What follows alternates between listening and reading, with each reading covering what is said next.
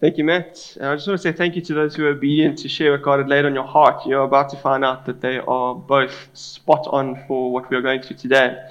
So for those of you who don't know me, my name is Bryce. I'm one of the pastors here and I'm part of the preaching team.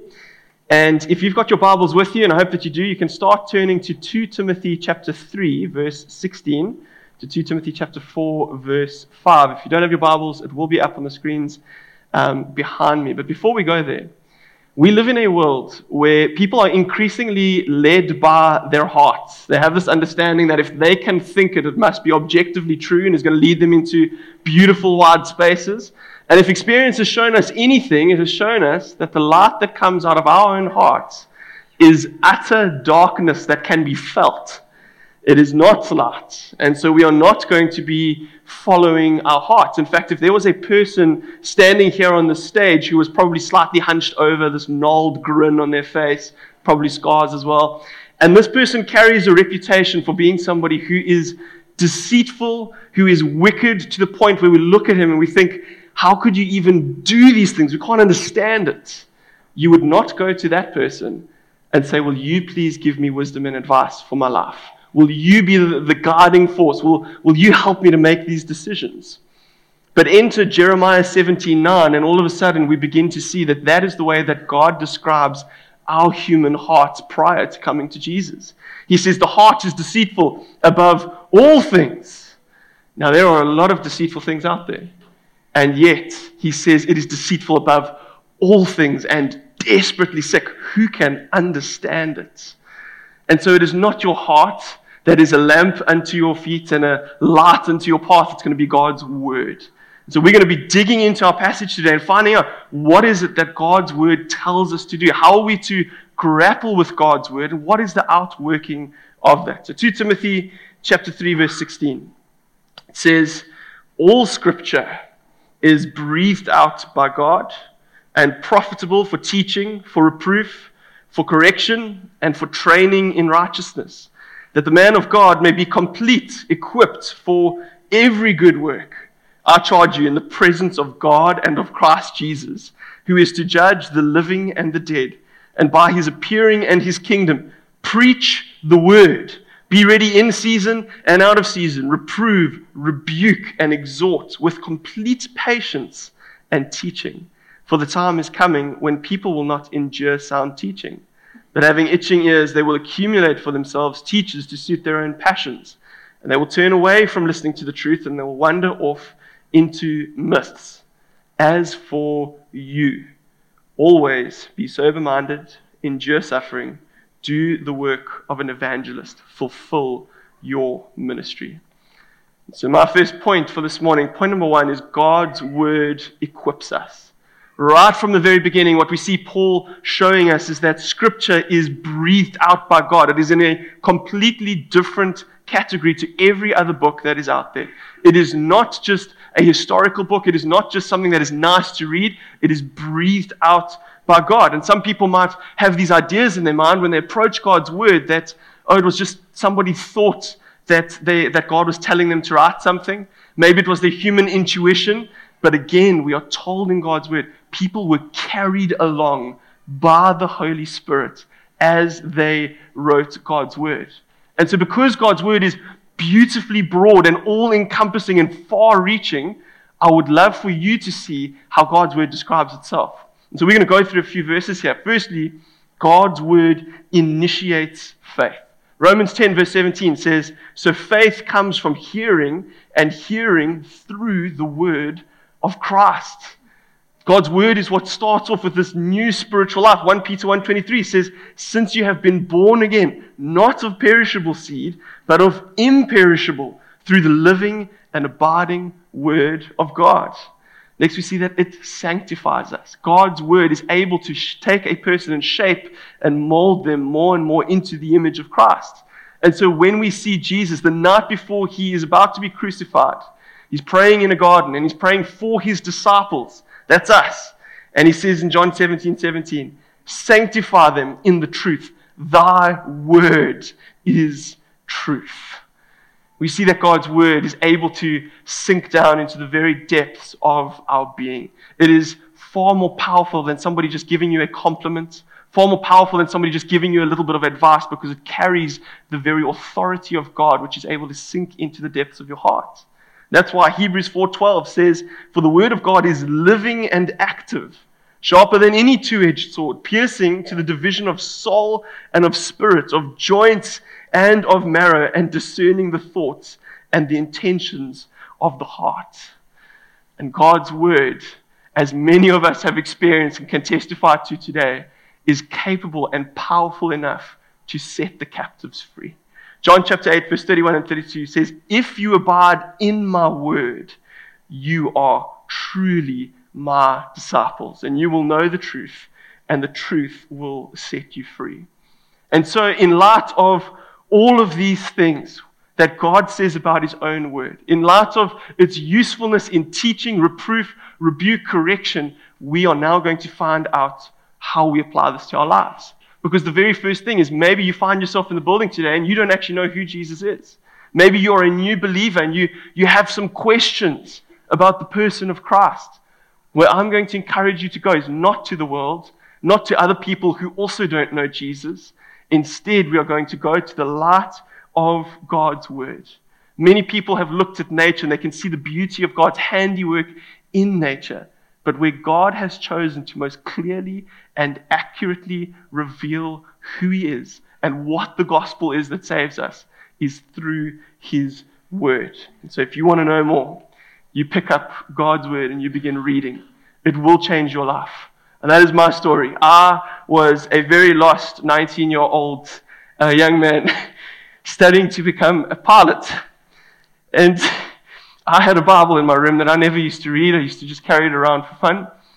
And it rained for 2 weeks, and so there was nothing to do. I was bored. But I decided to pick up that Bible and started reading it. Many people are saved through the preaching of God's word, but for me, I just picked it up and I began to read. And my life was completely and utterly changed from that moment forward. Reading God's word alone was enough to convince me of two things. One, that I'm far more sinful and fallen than I ever thought I was. But two, there is a way that God has made at the cost of his own son's life for me to be saved. And I was convinced that unless I put my faith and my trust in Christ, there is no way that I will ever be saved. There is power in God's word to save you, to help you to have a right relationship with God. It is the only thing that can reconcile you is the life of Christ. And when you look to Scripture, you will see the beauty of Christ. There's another story that I came across while I was preparing for the sermon, and it was of a librarian who was distributing different shapes and sizes of Bibles. And as he was going through a forest just outside Sicily, a thug jumps out, pulls out a revolver and points it at his face, and he says, "Give me all of your money and start a fire. You're going to burn every book that you've got." He had no clue that they were Bibles. And so the librarian complies. He builds the fire and he gives him the money, and he says, "Would it be okay if I just read a short passage from each of my books before I drop them into the fire, forever gone?" And the thug says, "Okay, get on with it." And so he reaches for the first Bible and he turns it to Psalm 23, "The Lord is my shepherd." And he reads it out. And as he finishes, he takes the Bible and he's about to drop it into the fire. And the thug says, wait, no, that won't do. That's a good one. Give it to me. And he takes it. And the librarian leans forward and he takes another Bible and he turns it to 1 Corinthians 13, the great love chapter. And he reads that out. And he takes the next one and he pulls it onto the Sermon on the Mount and he reads that out to the thug. And the next Bible, the Good Samaritan. The next Bible, the story of the prodigal son, God welcoming his people home. And that night, not a single book was burnt. That thug went off into the forest with a bag full of Bibles on his back, thinking that they were all different. And that's not the end of the story, because this librarian came across this thug again, only this time he was a Christian minister, witnessing to other people and preaching sermons. And he could draw back his testimony to one night when he had pulled a revolver and pointed it at this guy's face, and short passages of Scripture had been powerful enough to grip his heart and bring him to Christ. If you want to know this Jesus, you need to be sinking your time into God's word. And this isn't just for those who don't know Jesus or those who are new and wanting to find out more. This is for us to mature in Christ. If you want to grow in your relationship with God, if you want to be really useful, a tool in the hands of God, you are going to need to make Scripture the thing that you breathe. Where you have spare time and your first thought is, how can I learn more about who this God is? You will find it in God's Word. And we have to be careful. The way that we approach God's Word as well is we don't find out more to go and club somebody else with verses where they are falling short and we aren't. Because we are tempted to often fall into this category. Instead, what Jonathan Edwards says is the sword of the Spirit, which is the Word of God, must first be used on our own hearts before we attempt to use it on others. As you read through Scripture, begin pulling the planks out of your own eyes. See that this applies first and foremost to you, and then go out and take it and preach it to the rest of the world. If you look at the context of what is going on in our passage today, this is a letter written by Paul to Timothy, who is like a son in the Lord to him. He loves Timothy, he cares for Timothy, and he's got many accolades, has Paul. He was a Pharisee of Pharisees before his conversion. He'd studied under the great Gamaliel. He had quite the intellect. And when he's thinking, how do I train and equip my disciple here to go and do what God wants him to do? He is very quick to point him straight to Scripture. He does not say, the next time I'm in town, we'll meet up for coffee, and then I will teach you, and then you will know who God is. He says, no, I'm going to send you to God's Word. It is perfect. It's inerrant. It is God-breathed and fully capable of teaching you so that you will be effective in God's hands. And so Paul holds Scripture over and above human experience, and so should we. If you look at the life of Christ, you'll see the same sort of respect and love for God's Word. Jesus, when he's tempted in the wilderness, he hasn't eaten or drank anything for 40 days, and he's tempted by Satan. He has these 3 questions put forward that are really tough to answer. And he's tempted, and Jesus goes, and 3 times he says, it is written, it is written, it is written. God's Word, powerful enough to rebuke even Satan himself. Do not ignore God's Word. And so if God's Word was enough for Christ to equip him for his ministry, along with the Holy Spirit filling him, we need to see that we also need the Holy Spirit, and we need God's Word to interpret God's Word for us. And so in light of all that Scripture is, how beautifully broad it is, and how beneficial and profitable it is for us, point number 2, God's Word is to be preached in every season. 2 Timothy chapter 4 verse 1-2 says, I charge you in the presence of God and of Christ Jesus, who is to judge the living and the dead, and by his appearing in his kingdom, preach the word. Be ready in season and out of season. Reprove, rebuke, and exhort with complete patience and teaching. Paul steps up the magnitude of what he is writing about. He says, I charge you in the presence of God. Preach this word. You see how useful it is? You see how profitable it is? Do not ignore it. You preach it. And what's really interesting is that this word appearing, where it speaks about Jesus' appearing, comes from the Koine Greek word epiphaneia. It's where we get the word epiphany. It's where God enters and intervenes in a situation. Like in Matthew 2, when Jesus comes into his creation, he takes on human flesh, he epiphaneias over there. And the Roman emperors used to use this word for themselves because they thought that they were deity. And so they would say, I'm going to epiphaneia that town. I'm going to suddenly appear, and everything had better be all right. And so, of course, messengers would go out to those towns. People would scurry around like cockroaches, quickly getting everything right, sweeping the streets, cutting the grass, throwing the rubbish away. Very similar to what happens around election time. Only the difference here is that this town loved their emperor, and they wanted it to be the best possible experience as their emperor comes back to their town. And so Paul uses this word. He says, you never know when the Lord Jesus Christ is going to epiphaneia. Yeah, he will come back. He has told us that. He has established that. But now go out and sweep their hearts. Clean their filthy garments that they are clothing themselves in for the epiphaneia of Christ. And how will you do that? By preaching God's word. It will not be us trying harder that will clean our hearts. It'll be the Holy Spirit of God working in that person's heart, bringing dead sinners back to life so they can be reconciled with Christ. It'll be the blood of Christ himself that washes their garments so that they are as white as snow. And so because of that, we ought to preach God's word. This is how we prepare ourselves for the Epiphania, the coming of Jesus Christ. And so you ought to be ready in season and out of season. And I learned this lesson the hard way about 3 years ago. I had just begun to intern here at the church. And it was myself and Jaden as the 2 interns. And Matt came into our office.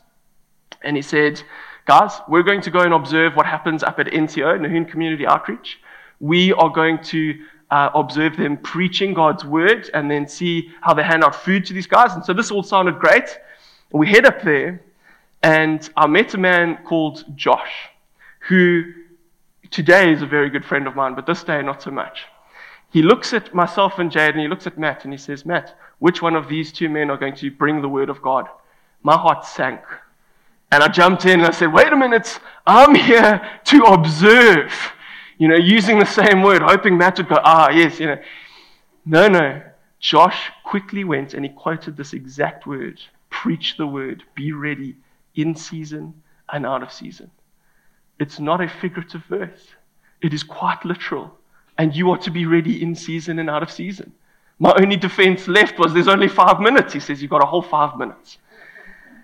And that taught me 2 very important lessons that day. Firstly, that you as a Christian are not called to just observe. You are not. Once you have seen the beauty of this God-breathed word, and once it has really dwelt in your soul and transformed you and shaped you into the image of Christ, you are then charged to take this word of God and to go and to preach it. And the second thing that I learned that day was you must be ready in season and out of season. Make sure that you are aware that the Holy Spirit could begin to use you as a mouthpiece for God at any moment. And I'm telling you this now because I know that we are heading into holidays. And so in good faith, I am believing that God is going to give many of you opportunities to witness to people. It may be to your crazy uncles and aunts that come for those family dinners that you're hoping sort of don't make it.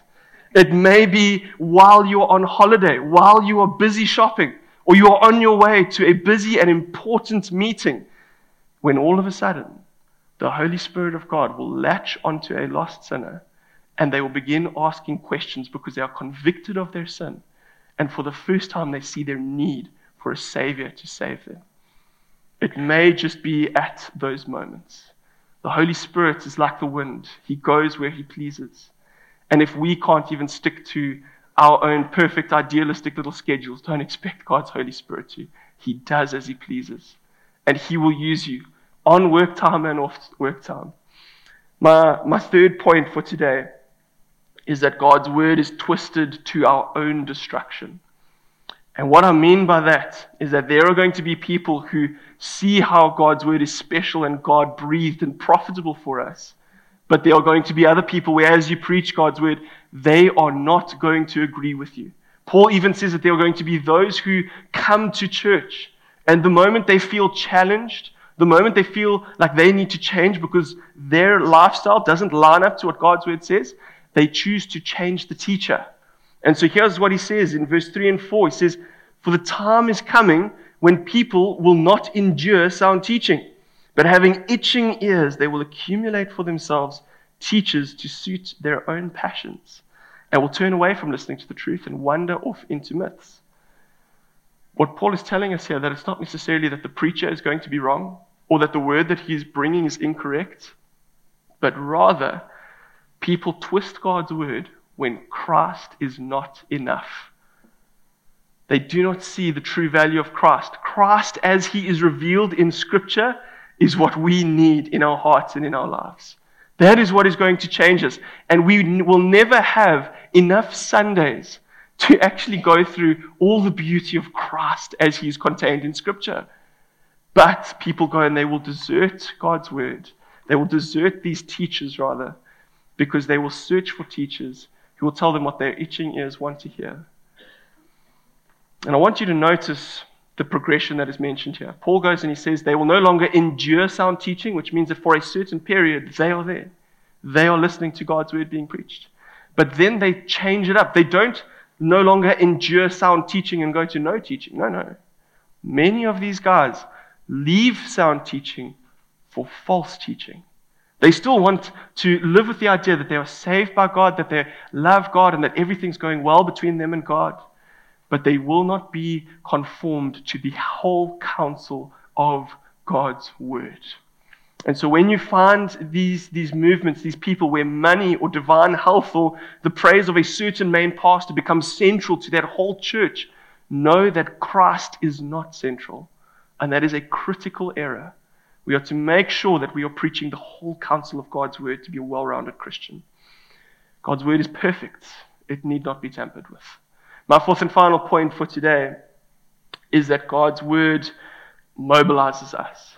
Paul has told us how amazing this God-breathed word is, how profitable it is, how it will train us and teach us. He has charged us to preach this word in light of all that it can do. And he then goes and he says, for those of you who will take this call seriously, those of you who are genuine followers of Christ, know that you are going to need to endure suffering and to be sober-minded in those moments.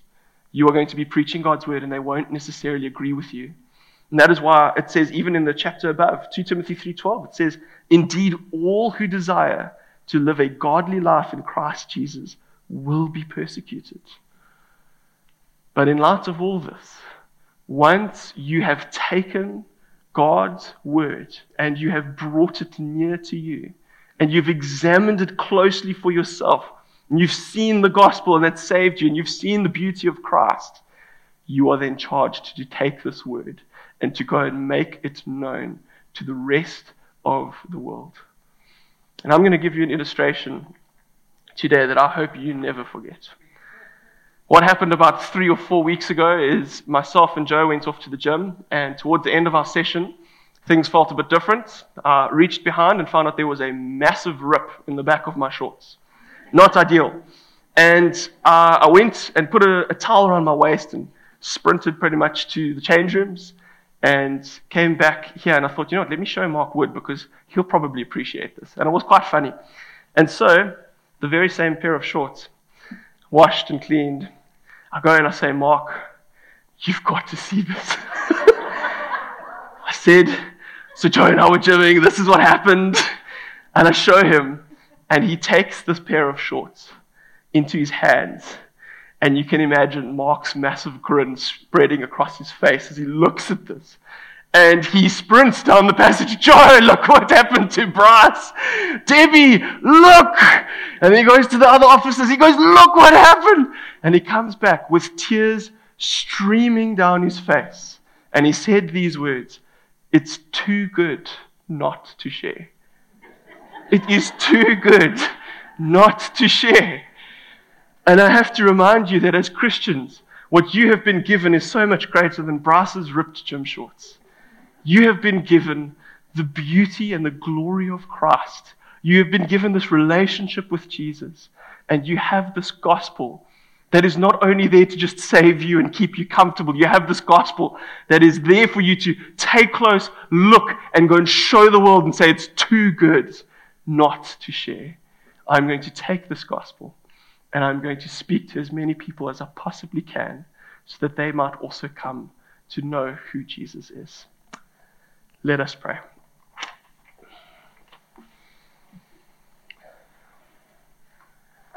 Lord, we thank you so much for your word.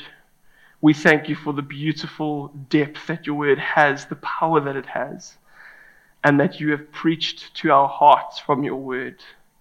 But Lord, I pray that we would not keep this word to ourselves. Lord, I pray that we would not be put off by those who reject not us, but you and your gospel and your word. Would we bring our Bibles close to our hearts? Would we read them and know them? And would we take the gospel that we find in your word to the ends of this earth? Because it is too good not to share. We ask this in Jesus' name. Amen. Amen.